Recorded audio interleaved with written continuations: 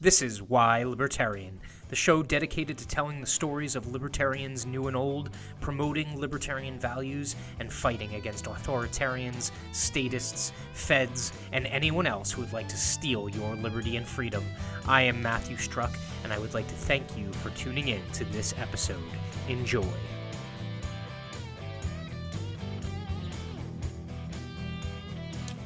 Here we go. It is Thursday. This is Why Libertarian. I am Matt. We are live with another Natural Rights Talk episode. So this is our bi-weekly series where we talk about natural rights, sovereignty, kind of the backstory of how the law evolved here in the United States.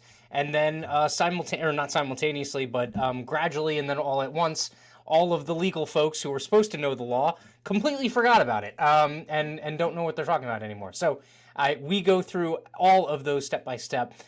Before we get rolling, like, comment, subscribe, share, notification bell, hit the retweet, get this out there. This is fantastic information. Really, stuff people think wrong about all the time because they just don't know what the actual answers are. And then a quick reminder, definitely connect with me. I always get this wrong. Over here, Why Libertarian on Linktree. Check out all of the outlets that I'm on, especially the ones that are on blockchain, because they are decentralized, they are censorship resistant, and I am doing everything I can to start to build communities on those platforms because of those very reasons.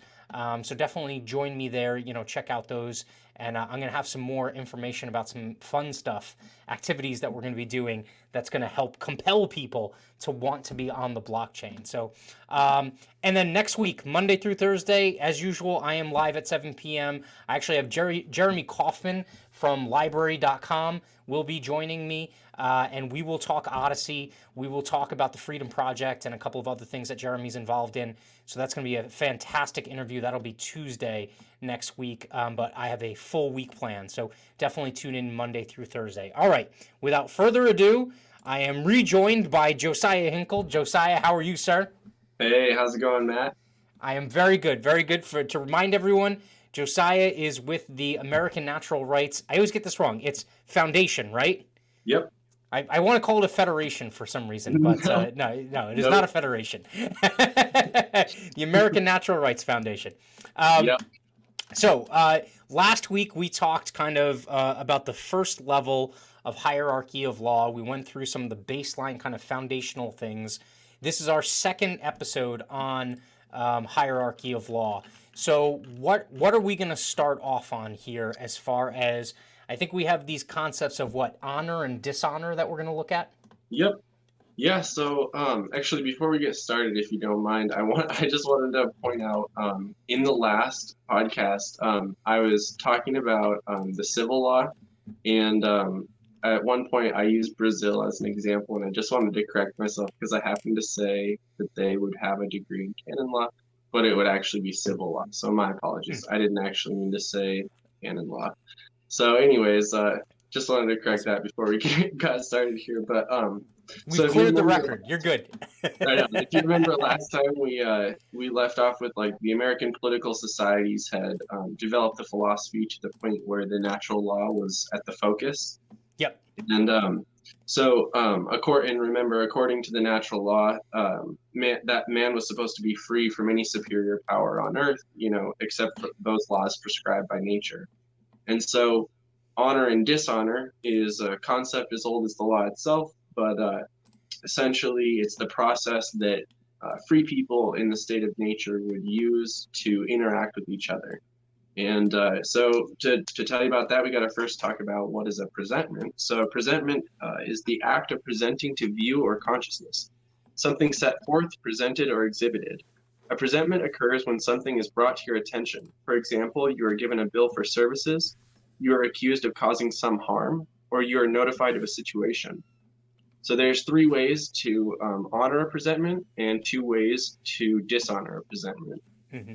And so the three ways to honor are accord and satisfaction, conditional acceptance, and rejection without dishonor. And the two ways to dishonor are through argument or through silence. So, for example, Joe makes a presentment Sally does one of the following. She honors by accepting the presentment without recourse and then satisfies whatever is demanded in the presentment. For example, Joe presents a bill for services, Sally pays the bill. Mm-hmm. And we call this one accord and satisfaction. So the second thing she might do to honor the presentment is called conditional acceptance. Sally honors by accepting the presentment, but with conditions. Effectively, this is a counteroffer from Sally. And Joe would then accept the counteroffer as the new presentment from Sally. For example, Joe offers his house for sale. Sally accepts the offer provided that the house is first painted. And the third, rejection without dishonor. Sally rejects the presentment because it is defective. For example, Joe presents a bill for services. Sally returns the bill because there's an error. Perhaps the price is off, and she'll accept the bill once the error is corrected. Mm-hmm. So let's see, the two ways to dishonor. There's argument. Sally rejects the bill. There is no basis for rejecting the bill. The arguments have no relevancy to the presentment. Often ad hominems or irrelevant comments against Joe accompany the rejection, or through silence. Sally simply does not respond to the presentment, but remains silent. The presentment is thus dishonored. Mm-hmm.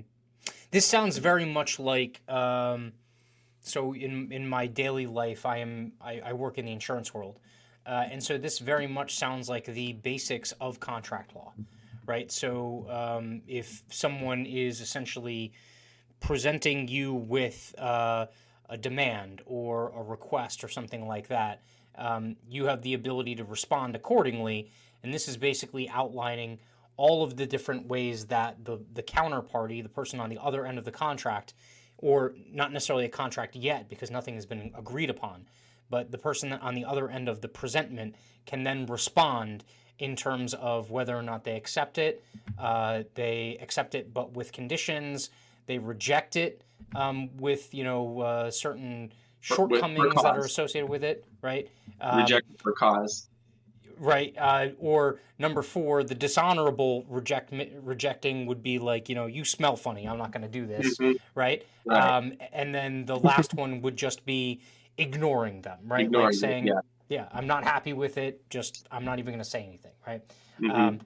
Okay, all right, so that seems pretty basic. So how does that factor into court?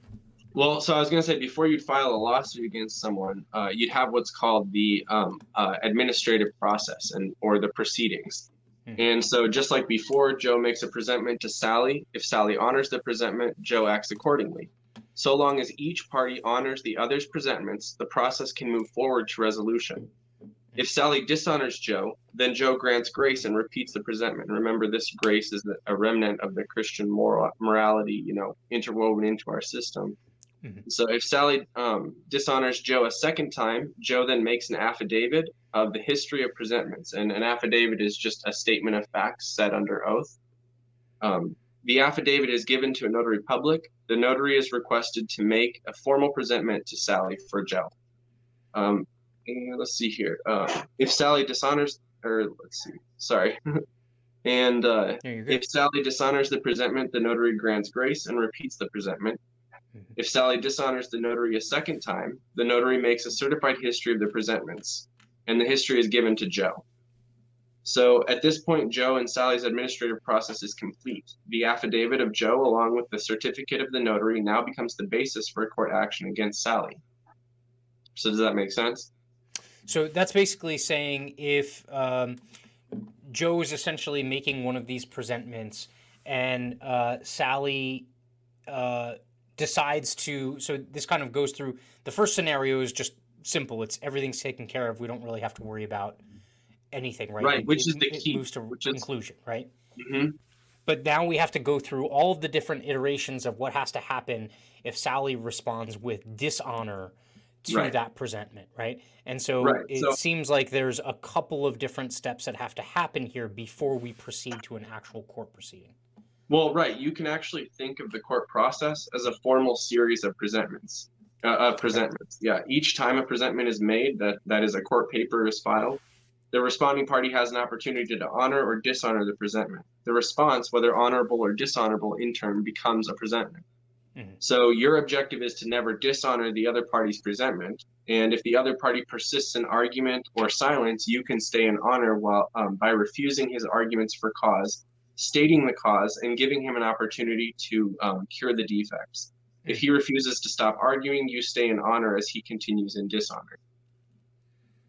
So while you might be thinking of a court process, the court process, because that's what we were just talking about, think for a second about a time before there were courts, right? Maybe there was a tribe or like a neighborhood or a local community or something that you'd present the evidence of the proceedings to and explain the situation, and you do this to show how your liberty was violated, right?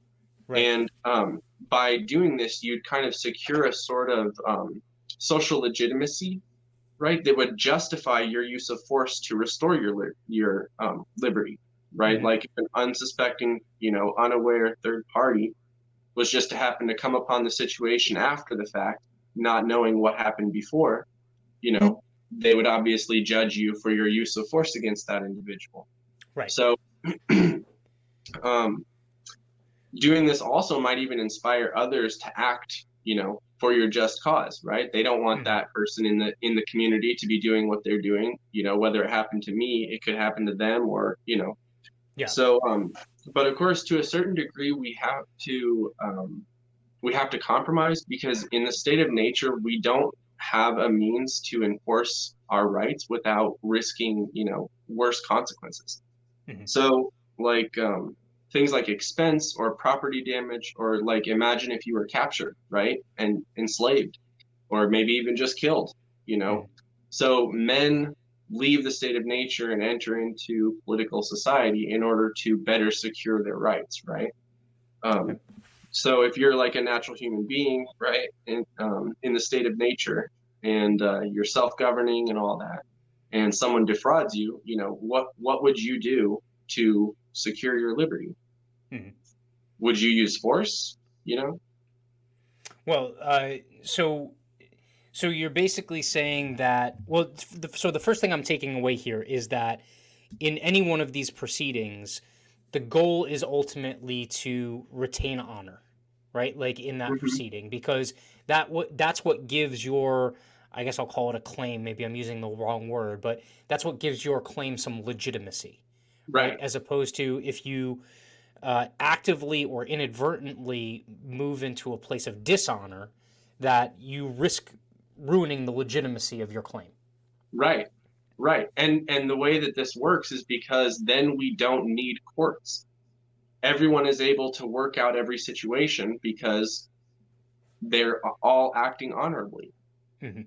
Do you see what I mean? Like if you have brought it to my attention that I have somehow done some kind of thing, like I damaged your property or some, whatever it is, that I've interfered with some right of yours, then bringing it to my attention should compel a good, reasonable person to correct it and to compensate for it. So correct it means don't do it again, and compensate for it is, make up for how you have done it. Mm-hmm. Right. And this, you see what I'm saying, rather than trying to get away with it. Right. And this is so. And so what you're basically saying is that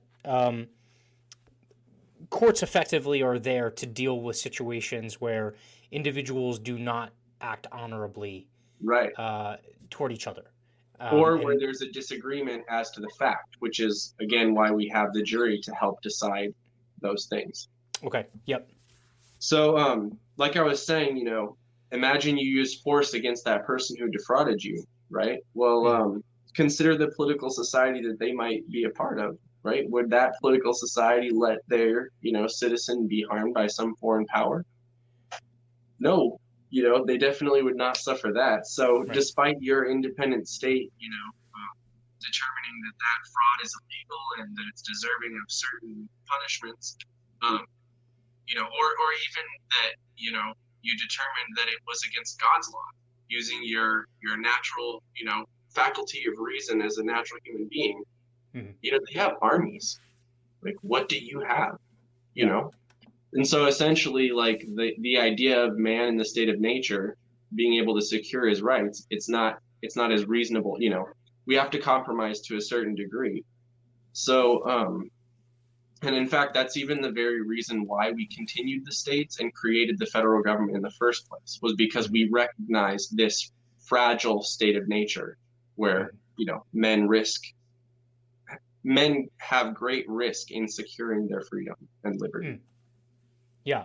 Um, Yes. So without any superior power on earth to tell us what to do, honor and dishonor is basically the process that any person would use to work out any situation with someone else. Okay. So next, I guess if you're ready, I'll just keep going and tell you about the next stuff. Yeah, no, that makes sense. I mean, it kind of lays the foundation for essentially why, a more formalized process of dispute resolution is where it necessarily would be required versus where it wouldn't necessarily be required. Yeah, well, it's like the key is this, right? If everyone is acting honorably, every situation can be worked out. The only time that the situation can't be worked out is when people aren't acting honorably. And so if they're not acting, or with exception of the rejection for cause, because like I said, there could be a disagreement, right? But essentially, anyone who's not acting honorably basically demands that the society act in order to correct, basically that individual who is deciding not to act with honor, that is utilizing this system, which is just the foundational system for how humans should interact with each other, is basically calling forth, the social power to decide the matter for the person who's acting in honor. The person who's trying their best to be like, hey, did you know that there was a thing? Did you know you ordered food? And I'm a waitress, or maybe I'm the owner of the building or whatever, and or the business, and you ordered food and you ate the food, and now you're trying to leave, but I'm trying to present you with a bill and you have to pay it. Yeah. The society is basically coming out of the fact that dishonor is existing, if that makes sense. Yeah. So it's like, if we all want to be free in the state of nature, we all should desire and should strive to always act honorably, because then we have no need for a political society to exist, with exception of these things, how there are literally other political societies that have standing armies that would happily come at you if you were just an individual. Right. So, yeah. No, that does make sense. Okay. So moving on, we're looking at why make this distinction, the difference between people versus person? Oh, okay. Well, I was going to explain that essentially the way that the law sees it is there's what's in and of nature, okay, and this would be called the law. And then there's everything else, which would be fiction. And in other words, because it doesn't come from nature, it's not a part of the law. And because it's not a part of the law, it's not real. And because it's not real, it's actually termed legal fiction. Okay. So as a consequence, since governments also don't exist in nature, like you can't look out in nature and see where there's a government, right?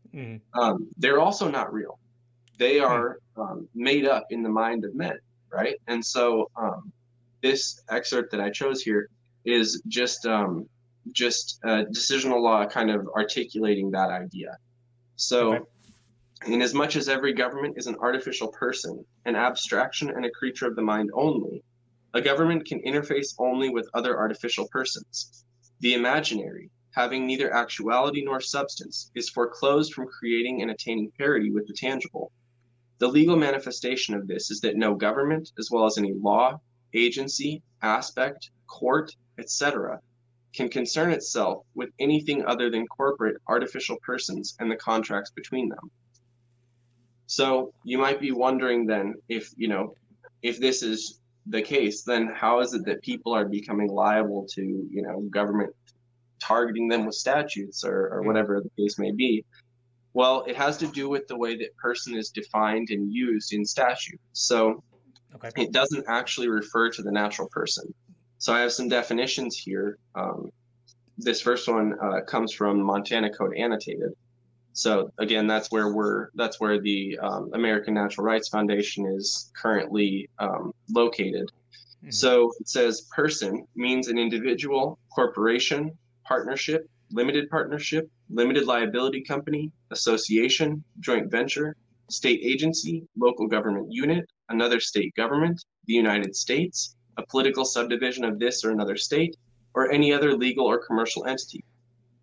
And so do you hear how all of those are, artificial or created entities? So this next one comes from the Uniform Commercial Code, which is just a uniform code for the laws of sales and commercial transactions. But person means an individual, corporation, business trust, estate, trust, partnership, limited liability company, association, joint venture, government, governmental subdivision, agency or instrumentality, public corporation, or any other legal or commercial entity. And the next one comes from the United States Code. The word person and whoever include corporations, companies, associations, firms, partnerships, societies, and joint stock companies. And this next one's from the National Labor Relations Act. So the word person, by statute, term may include a firm, labor organizations, partnerships, associations, corporations, legal representatives, trustees in bankruptcy, or receivers. And so in all of these, the only thing that you could think possibly could refer to a natural human being, right, is the word individual. Right. But from Black's Law Dictionary, we've got individuals defined to be, as a noun, this term denotes a single person, as distinguished from a group or class. As an adjective, individual means pertaining or belonging to or characteristic of one single person, either in opposition to a firm, association, or corporation, or considered in his relation thereto. So again, do you see how individual is also an artificial entity that simply means a single person? So this is essentially the way, these laws are not meant to apply to, you or me, flesh and blood human beings. They're meant to apply to persons, if that makes sense. So what's more, this last one, statutes employing the word person are ordinarily construed to exclude the sovereign. So even though the sovereign is a political entity and thus an artificial person, they are normally not included within the meaning of person in the statute. So hold on. So this kind of goes back and forth for me. So essentially, the only thing in these definitions that would lead you to believe that someone like you or I are subjected to, these statutes would be this word individual. And so as defined as an individual, the term denotes a single person as distinguished from a group or class. As an adjective, individual means pertaining or belonging to or characteristic of.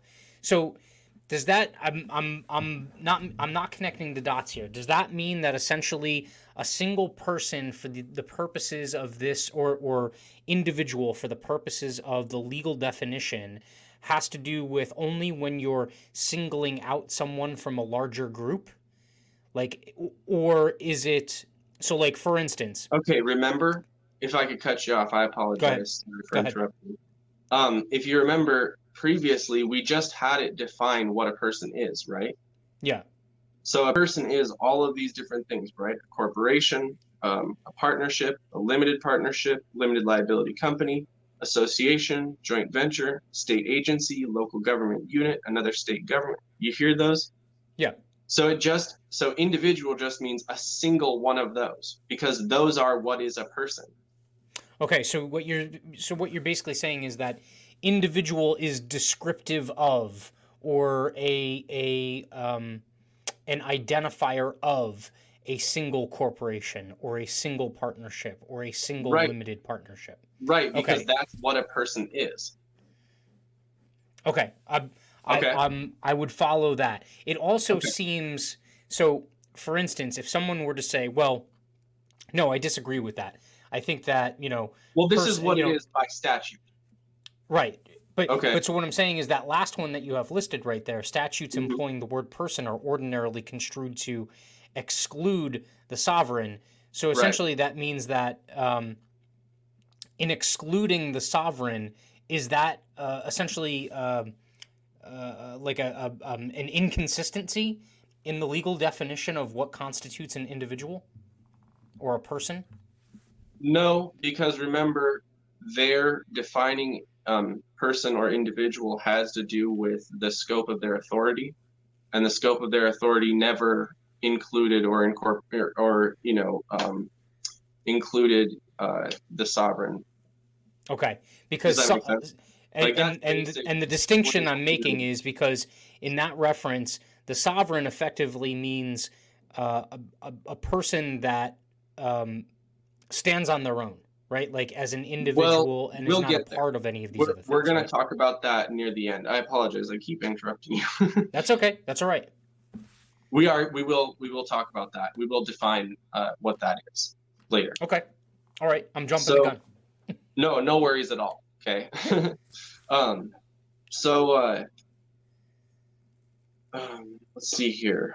Sorry, I'm just trying to see. Okay, so some terms that outline the same concept as like person from the sovereign are subpotestate, and this comes from the Latin, meaning under or subject to the power of another, used of a wife, child, slave, or other person not sui juris.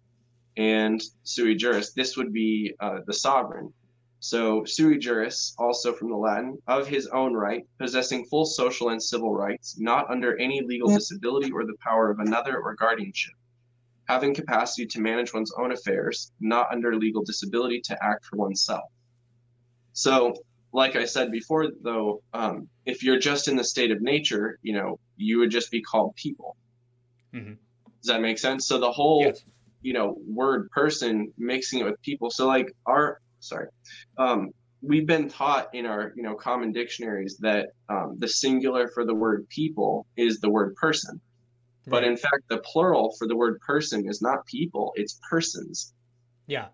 You see? And so what, you might be wondering, what is the singular for the word people? Well, in fact, it's actually also the word people. So, and I've seen this, in lots of old text where it refers to a single individual as a people. It's interesting. So anyways, from Webster's 1828 dictionary, people as a noun is considered as any portion of the inhabitants of a city or country. And even in the U.S. Code, it states words importing the plural include the singular. Yeah, so that's interesting. So Mm-hmm. in a lot of cases, folks would think that if something applies to, if something applies to everyone, right, like equally, right, they would think that it applies to the people of the United States, right? But so Right. what you're saying is, in many cases, there can be that lack of understanding as to the singular versus the plural, right? So like if it applies to a people versus the people, those are two completely different things because you're talking about the singular versus the plural. No, not necessarily. I mean, because you could say, not necessarily, because you could mean all of the people, but as individuals, if that Okay. makes sense. Okay, that So, makes sense. like Yep. like your Constitution. So, anyways, so let's see. Sorry, where were we? Starting So, with republic versus yeah. democracy. So another way that we know that the common vernacular, the people, refers to the singular, right? Rather than the collective. That each individual people is a sovereign of the American government, is from comparing the definition of republic with that of a democracy, no less. So Okay. when we look at the definition of republic, we see a form of government in which the powers of sovereignty are vested in the people and are exercised by the people, either directly or through representatives chosen by the people, to whom those powers are specially delegated. And so democracy is defined to be that form of government in which the sovereign power resides in and is exercised by the whole body of free citizens, directly or indirectly, through a system of representation, as distinguished from a monarchy, aristocracy, or oligarchy. And so what you're seeing in there, since we have a republic, our sovereignty is not in the whole body of free people, but rather in each individual, right? And so this idea of democracy actually comes from our representatives. All of them, or a quorum, which is just essentially enough of them to constitute all of them, vote, right, with an equal vote, and they all rule by majority rule. So very much so, like our government organization is democratic, but that idea is contained within the republic, which is the government that we actually have. And to that extent, so, and forgive me if I'm maybe jumping ahead or not fully kind of enunciating this correctly, but so that also essentially means that the idea that we live in this, and I think the buzz phrase that is always taught to everyone is, okay, we live in a democratic republic, all right? And so I think folks just the layperson misses the fact that that democracy piece only really applies to the representatives, or at least it more. Well, so the democracy, or the democratic process, right? More often than not plays out in terms of the representatives that are then voting on certain things. Whereas the republic piece of it still prizes the individual above that process. Am I saying that correctly? Yep, and the way that you know that is because when you look at the definition of person, it's not people. You see what I mean? The persons they're trying to regulate, that is the persons that the democracy is in control of, are not people. They're artificial, imaginary, right, creatures of the mind, as we discussed in the beginning. Yeah. That being the only kind of individual or entity that the government has the legal capacity to interact with. And thereby the only true collective or group of fictions that the government has direct control over or direct regulatory oversight over. Would you say that's true? I missed it. What was? I'm saying, or another way of also saying that, say, like the government as a fiction, essentially, right? Only really has dominion over or direct oversight over those other fictions, right? They don't can only interact with. The dominion has to do with whether those fictions come from that one's authority. Right. If they're subordinate to, yeah. And so in that case, there's no real direct control or oversight over the people. Right. Jurisdiction would be yes, that's probably a better word. The way that works is that they would have, or for the people who are free sovereign people, or rather free people in the state of nature, or like it says, not considered the sovereign, not considered within the term person, in statute. I mean, you would consider. Oh shoot, I lost my train of thought. That's all right. Sorry about that. Can you remind me what we were just? Yeah. So just in terms of talking about jurisdiction over the people versus jurisdiction over a sovereign not necessarily being not just the intent but even possible, right? Like so a fiction can't necessarily have direct oversight or jurisdiction over the sovereign. Right, that's correct. And we're going to actually, like I said, more clearly define and talk about some of the dynamics that have to do with sovereign power. Okay. Awesome. And again, so that remember where it said that in the definition of a republic, it said it was specially delegated. It said to whom those powers are specially delegated. Right. So what that's saying is that there's a particular sphere of authority that has been given to them. Right. And anything that comes or within that sphere of authority would legitimately be exposed to the liability of that authority. Mm-hmm. Okay. anything outside of it, obviously, which would include the people or the sovereign, would not be exposed to any liability to it. There were two dominant political theories, and one of them was the Republican, and this is where legitimacy was based on the degree of alignment with the natural law. And so those whose political philosophy believed that the answer to any issue was in the absolute security of individual liberty. And remember, that's anything that your inclinations may suggest if it's not evil in itself and in no way impairs the rights of others. So again, if it doesn't impair the rights of others, there's no reason to be regulated, right? And I think this idea of is not evil in itself is like imagine you might have heard that, I don't even remember which one, but whether it was like Rothschild or some banking elite, whatever, put out rumors about who had won the war, that Napoleon had won the war, and that this caused like a serious tanking in like English stocks, and as a consequence, he bought up, he made himself super rich, and everybody, lost a whole bunch because they all believed this rumor that him with a lot of clout was able to spread. Right. So like this to me, I think is what that phrase, if it's not evil in itself, even though it didn't necessarily take away from the rights of others, I think this is what it's saying. You know what I mean? By saying it's evil in itself is not something you have a right to do. But anyways, yeah. So the competing political philosophy was federalism. And so for a federalist, legitimacy was based on vesting the sovereign power with an absolute authority over the states. Those whose political philosophy resembled that of England, which vested absolute political authority in the king.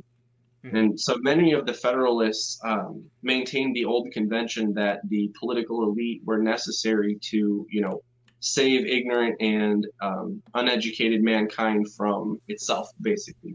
And they would end up utilizing this democratic aspect of our government to usurp the power of the federal government and expand it, in fact, illegally.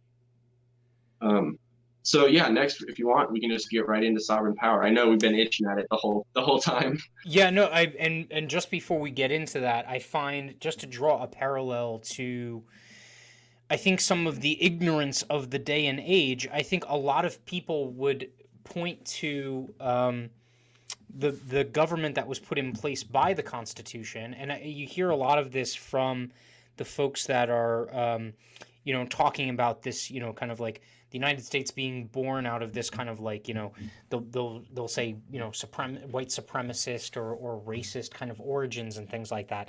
And there were those elements to them. And so this idea that like, the regardless of what you call it, the idea that, Federalists would keep those like wealthy elites in place just in case like the idiots decided to do something and blow up the world, so to speak, or like ruin things, right? Sorry, I thought you were going to say something else. No, so, and the irony is that folks will point to that and say that that was the way things were set up, and then they will defer to rich like aristocrats in order to remedy the situation. But so I think that's the one piece that I would say is like one of the things where like if I identify someone as a federalist thinker, I'm immediately turned off to them because they are essentially they are not a believer in the individual, right? They are a pessimist of the individual, or at the very least, they believe that it's potential. There's potential there for the individual and collections of individuals to cause harm to the country or whatever kind of like dominion that you're looking at. I think, if I might, Go ahead. I think it's actually maybe a difference between the Republican, that is that one that would hold individual rights absolute, right, unconditional, no way to impair or affect them. I think it's that person has a faith or some kind of confidence, right, in the law. And I think this other person And when I say the law, I just mean um, justice, right? Yeah. I mean righting wrongs or keeping wrongs from happening, right? Yep. Whereas over here, I think these other people maybe don't even know about the law or don't trust the law or don't consider the law. But to them, their solution, because it doesn't come from the law, is a very powerful government and a very controlling and decisive government, right? Yep. Yes. So I think that's the fundamental. And so then, yeah, obviously they're absolutely at odds with each other. Yeah. And Yeah. and also the federalist way of thinking almost being at odds with nature, right? Like Well, right, because the idea here is that the natural law is the epitome of what makes man happy, right? And again, we're not talking about, you know, we're not, I think that could be abused a lot, this idea of what makes man happy, right? Like, what if it makes me happy to cut your head off, right? Well, Yeah. again, that would either be evil in itself or that would impair the rights of others. So it wouldn't actually be a natural right at law. And again, we're all trying to act honorably. So even if your actions come to the harm of another person, you would be there right there, happy to fix it and to correct it. If you get in a car wreck with someone, like, are you unhappy that your insurance pays for it? Like, aren't you, I mean, if you caused that wreck, like, Yeah. or if you didn't even have insurance, would you not pay for it? You wouldn't try to get away with what you've done. You know what I mean? So, like, yeah, I mean, anyways, I just see the natural law as being, the epitome of that entire relationship between acting honorably and the fundamental pursuit of man's happiness. Definitely. And definitely that being contradictory with the more primitive concept of powerful government corrects all wrongs. Yes. Yeah, most definitely. Yeah. All right. So we've been dancing around it. All right. Sovereign power. All right, sovereign power. So there's a maxim is a word you might have heard before, but it's essentially just a legal principle. But a maxim is so called because its dignity is chiefest and its authority is most certain, and because it is most approved by all. So a maxim relevant to our discussion here is the power which is derived cannot be greater than that from which it is derived. So it doesn't matter that they expanded their authority or their powers because they didn't have the authority to do so. And also the extension of that power over the sovereign is ludicrous because, again, the sovereign is the source of that power, right? The sovereign is the one with the power who gave that specially delegated power to that, person, that individual. So sovereignty is the supreme, absolute, and uncontrollable power by which any independent state is governed. The right and power of regulating its internal affairs without foreign dictation. The power to do everything in a state without accountability. And so I have some relevant decisional law here about sovereignty that's pretty self-explanatory, but feel free to stop me if you have any questions or if you want to talk about anything. No, let's power through this. All right, so the sovereignty of it. Sorry, were you going to say one more thing? No, I was just going to say I think the examples will hammer it home. So yeah, okay. Definitely don't let me stop you. So the sovereignty of a state does not reside in the persons who fill the different departments of its government, but in the people from whom the government emanated, and they may change it at their discretion. Sovereignty, then, in this country abides with the constituency and not with the agent. And this remark is true both in reference to the federal and state government. The words sovereign state are Kabbalistic words not understood by the disciple of liberty who has been instructed in our constitutional schools. It is our appropriate phrase when applied to an absolute despotism. The idea of sovereign power in the government of a republic is incompatible with the existence and foundation of civil liberty and the rights of property.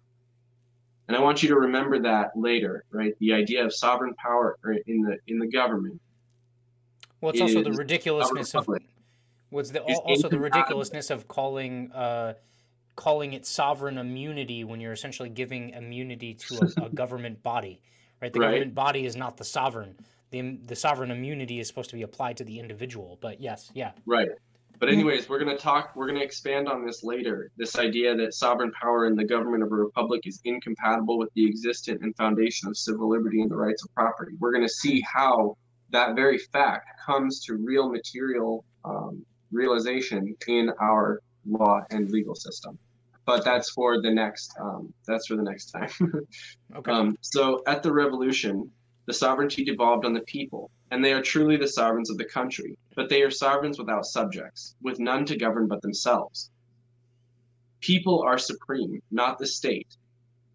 In the United States, sovereignty resides in people. The Congress cannot invoke the sovereign power of the people to override their will as thus declared.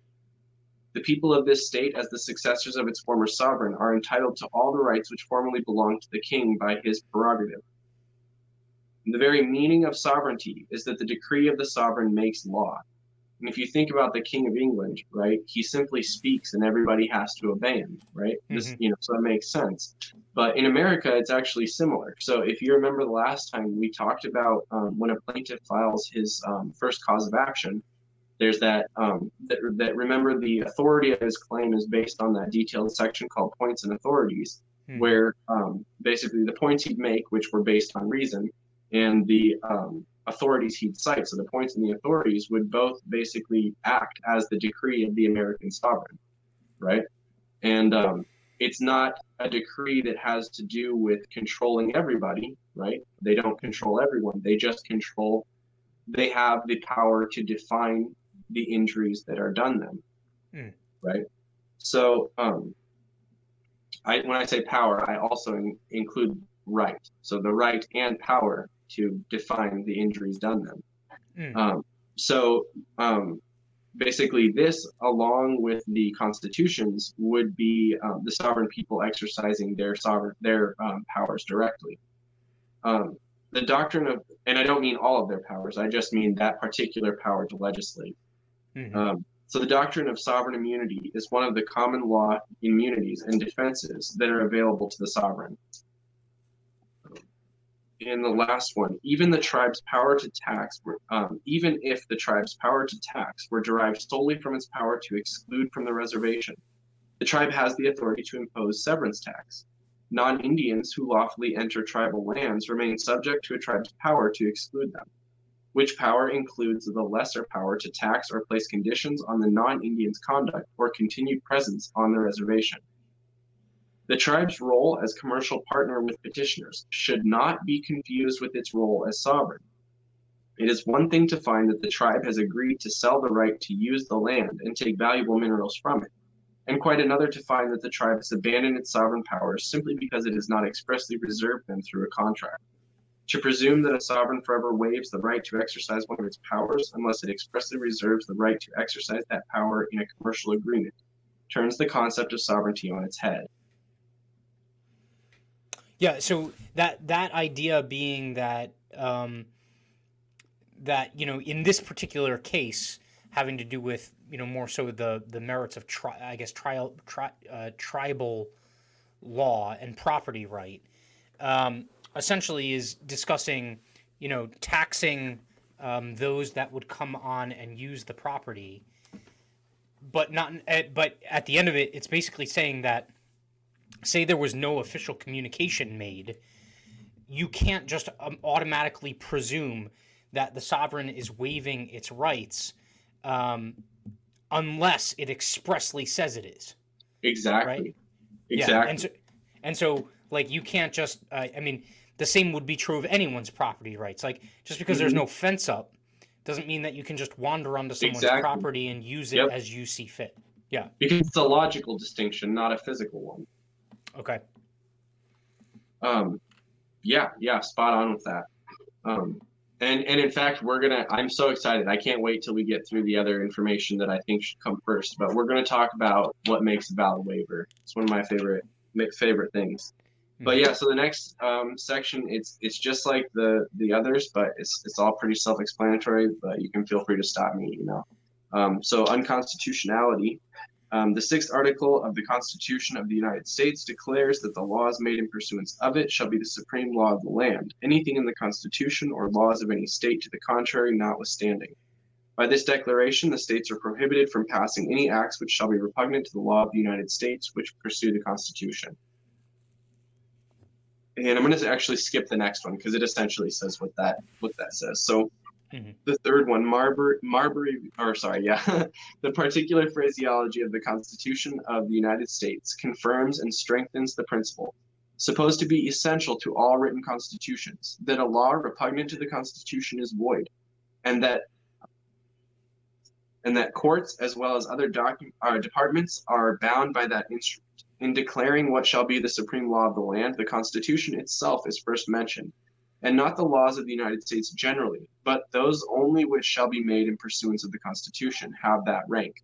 So remember, I just want you to see that basically every time you've ever heard a decision come about, and you're like, what? That is obviously not correct. That violates an amendment, say, right? It would be, right, subordinate to all the rest of the laws, right? It would not actually have the same controlling force at law because it's a subordinate authority. And in fact, like this is saying, if it's in fact violative of it, it's entirely void. It's not even just, well, yeah, lesser effective. It's literally irrelevant. It's essentially giving a rational explanation why unconstitutional laws should just be ignored. Yep, right? Exactly. Like, they have absolutely no credible standing, and therefore, you can essentially act as if they just don't exist. Mm-hmm. Yeah, here, yeah. Let me read on. You're gonna love this. So it's to continue that one. It says all laws which are repugnant to the Constitution are void. So I keep losing my place. Since the 14th Amendment to the Constitution states, no jurisdiction shall make or enforce any law which shall abridge the rights, privileges, or immunities of citizens of the United States, nor deprive any citizens of life, liberty, or property without due process of law, or equal protection under the law. The enumeration in so that one is essentially just like in the positive law, all of those same rights being secured that existed in the natural law.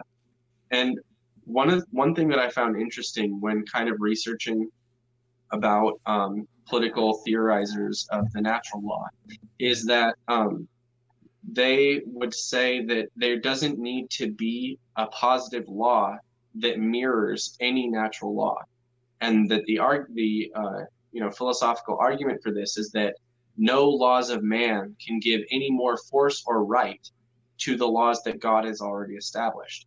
So that's why you won't find, it's against the law to murder someone in England, because that's just against the general law, or against, the universal law, rather than needing to be against the particular laws of England, the particular positive laws, right, of the government of England. Right.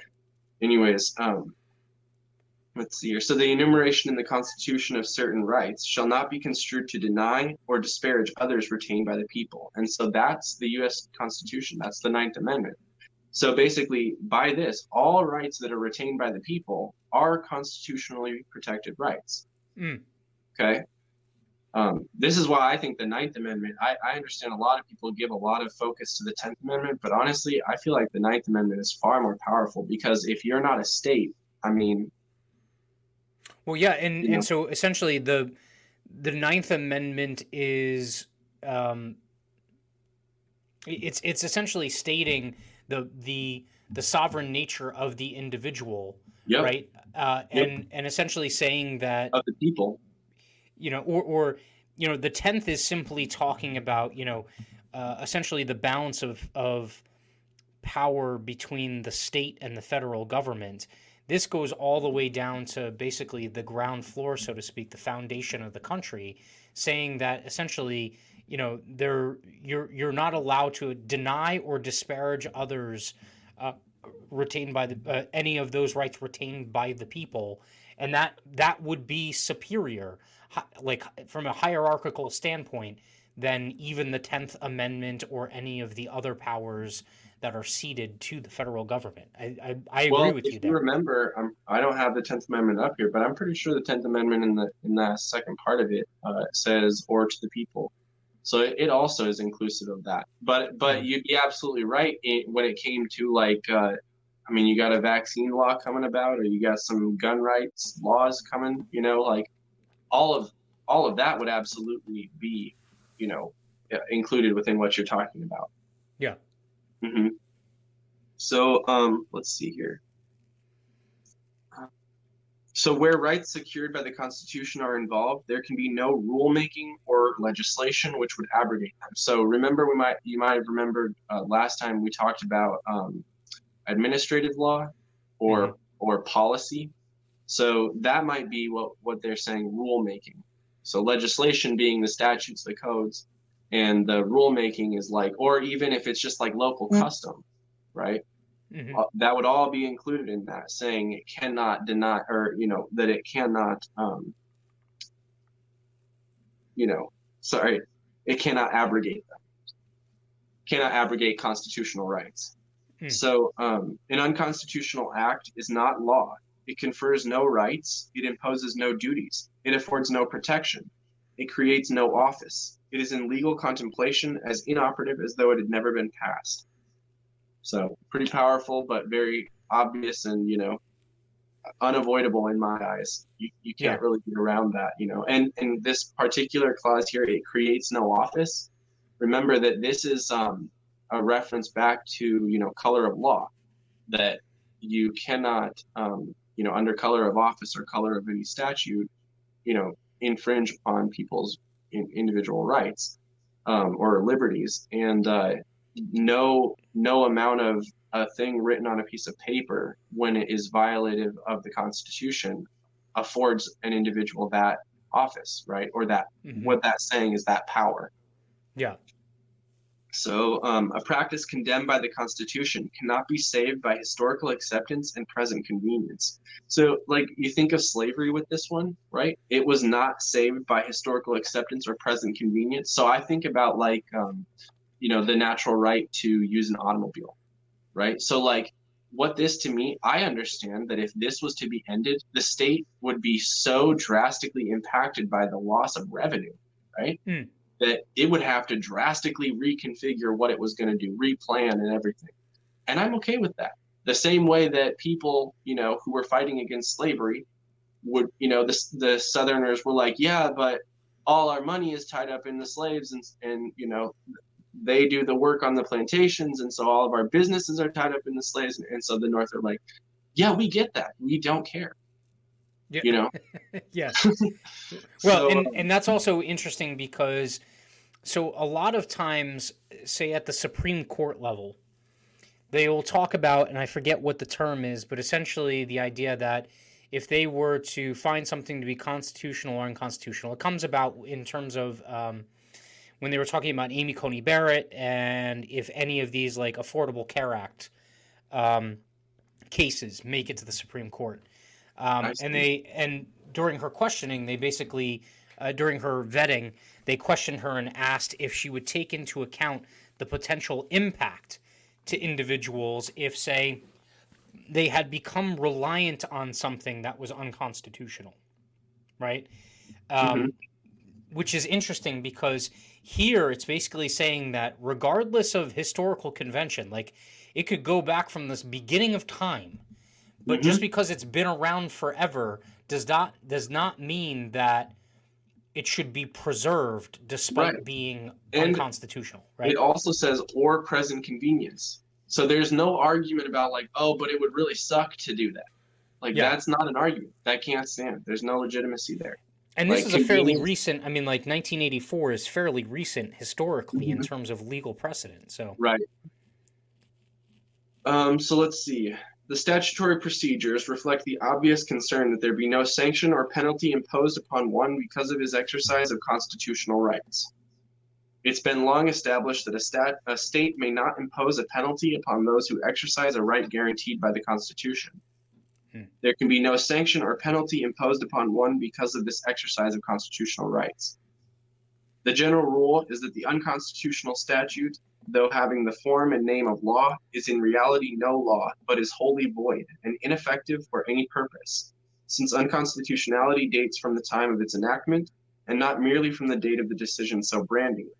No one is bound to obey an unconstitutional law, and no courts are bound to enforce it. And so this to me is just like, it's right on point saying that like at every level of our political society, we have the power. Every single individual is empowered to refuse to enforce or judge or act on unconstitutional things. So if there's a whole bunch of unconstitutional stuff happening, it's either happening through ignorance or it's happening because there are that many corrupt people in existence. And I would imagine it's the ignorance, but that's what it would have to mean. Let's see. So a constitution is designated as a supreme enactment, a fundamental act of legislation by the people of a state. A constitution is legislation direct from the people acting in their sovereign capacity, while a statute is legislation from the representatives, subject to limitations prescribed by the superior authority. The authority of legislation in the state government is not unlimited. There are several limitations to their legislative authority.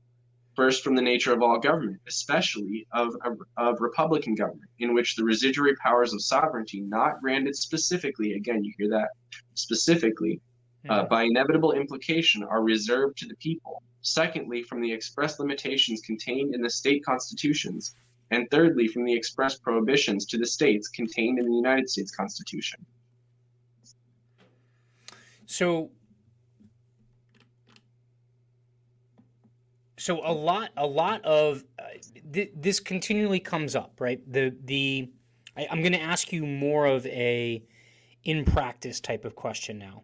So this continually comes up through this case law, the idea of essentially the laws or edicts that or constraints that are essentially against the Constitution and also therefore or not also therefore but and also against the rights of the sovereign, right? The natural rights of the sovereign, that they are essentially invalid. They should not be enforced.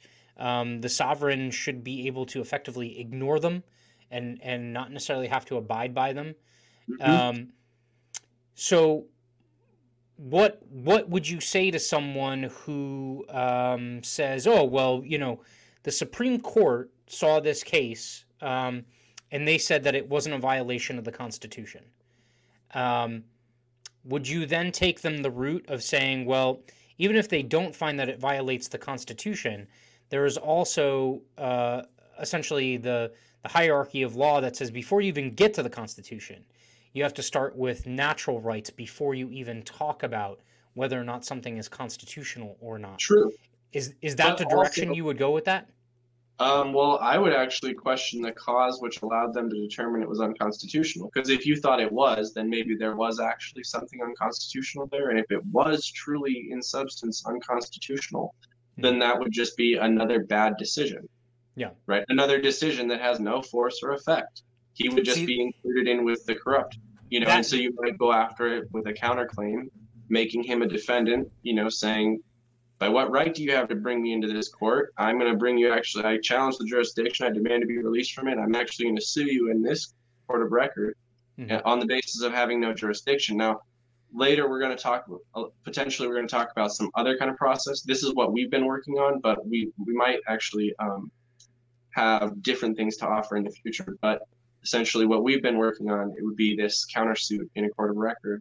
And that, person who was the judge who decided it wasn't constitutional would simply be included in the defendants, the list of defendants you were already, I can't wait for the first action taken directly against a Supreme Court justice based off the fact that they found something to be constitutional. And someone argues they have lack of jurisdiction. I think that's also the other thing that I think about is more kind of like the maybe it's the anarchist in me or whatnot. But I go back to our first conversation and just talk about this thing was never re-ratified or repassed after the first generation, so therefore it's not even a valid contract anymore. Right. We're going to talk about that next time when we talk about what is a citizen. And basically, well, yeah, I can save it for later. We can talk about it now. You let me know. Yeah. Well, I mean, you can preview if you want, but I definitely don't want to steal our thunder from next week. I mean, there are very, very old cases where Supreme Court cases where judges have determined that to be born, on the soil, there's old common law principle just solely that if you're born on the soil of the territory which the sovereign, controls, then you would be considered a citizen by common law. And two issues with that, though, is that, well, first of all,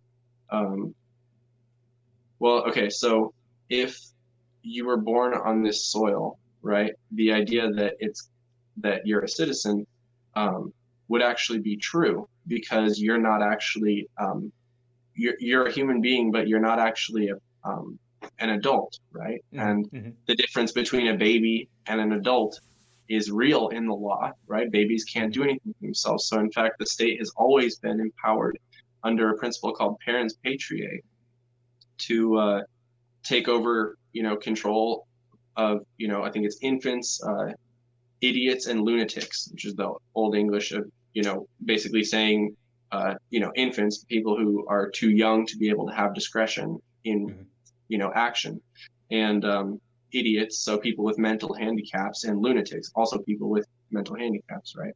So essentially, the state has always had the right to intervene in their behalf, right?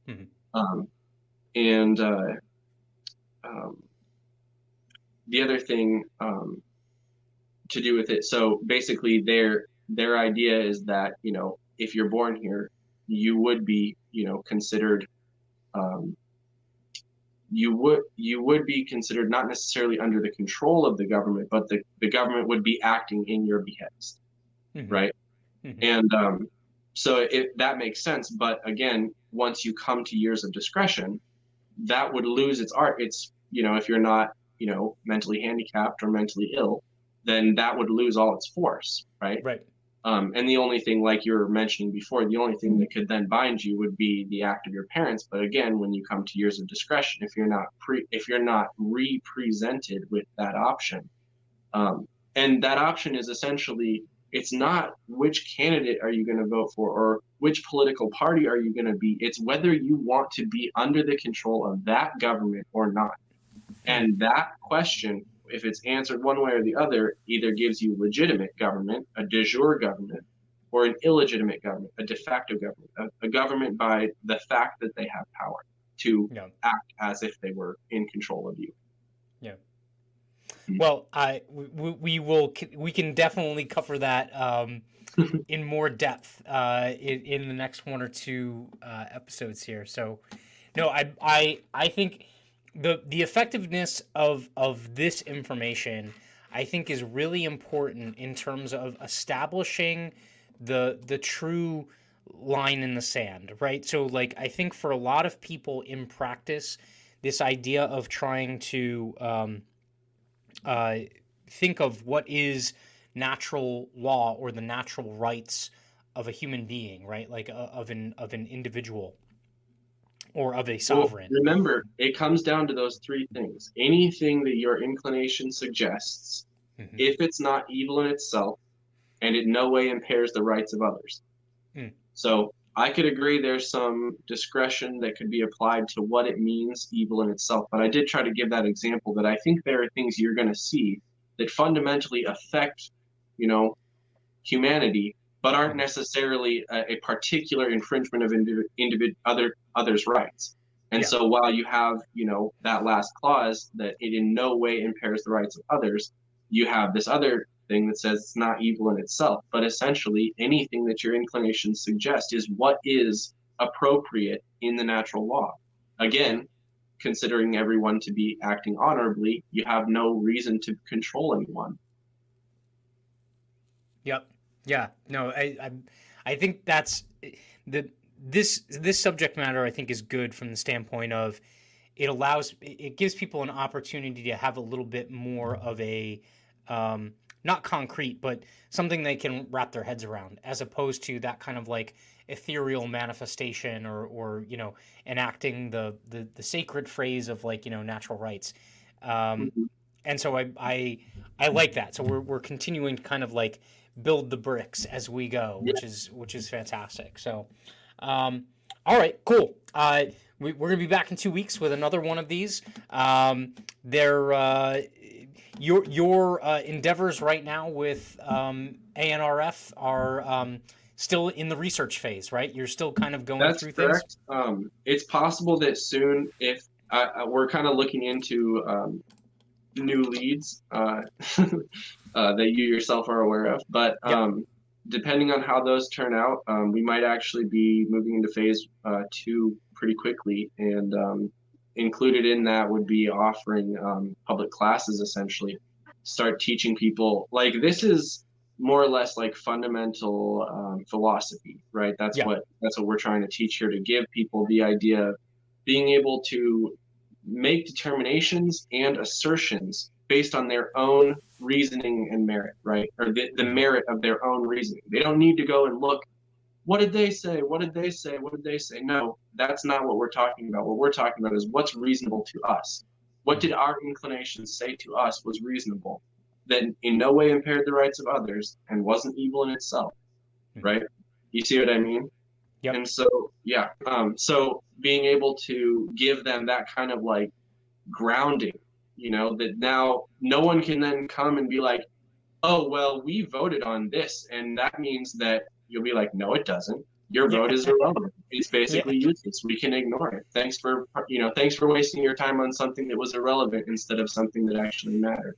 Because now we can just ignore you instead of having to actually deal, with whatever you had. Yeah.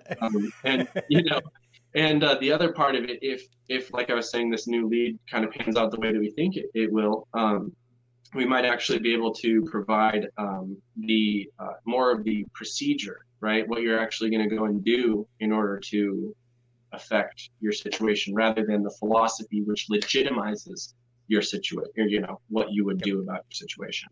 Yep.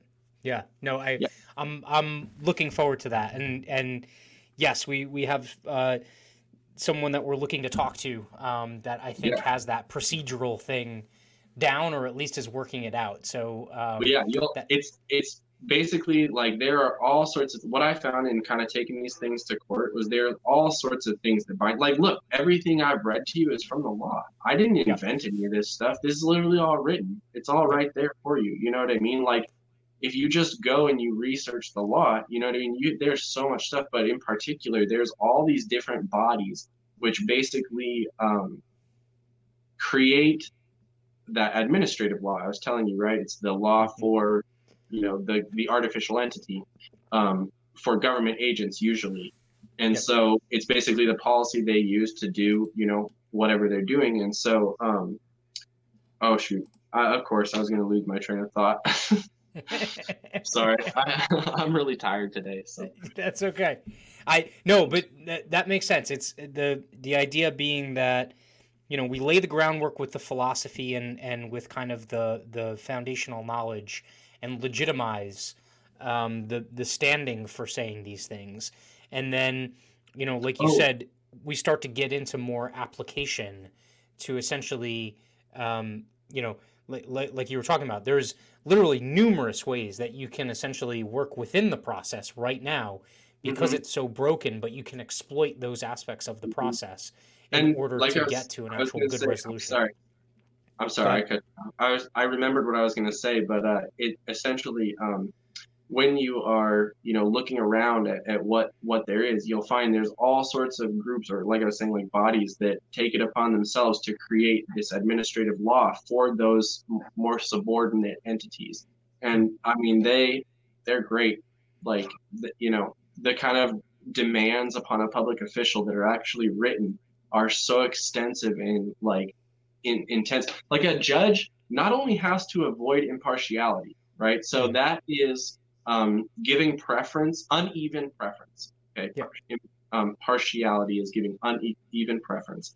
He has to not only be impartial, right? He has to be a judge who's not going to give preference to the parties, but he's got to avoid even the impression of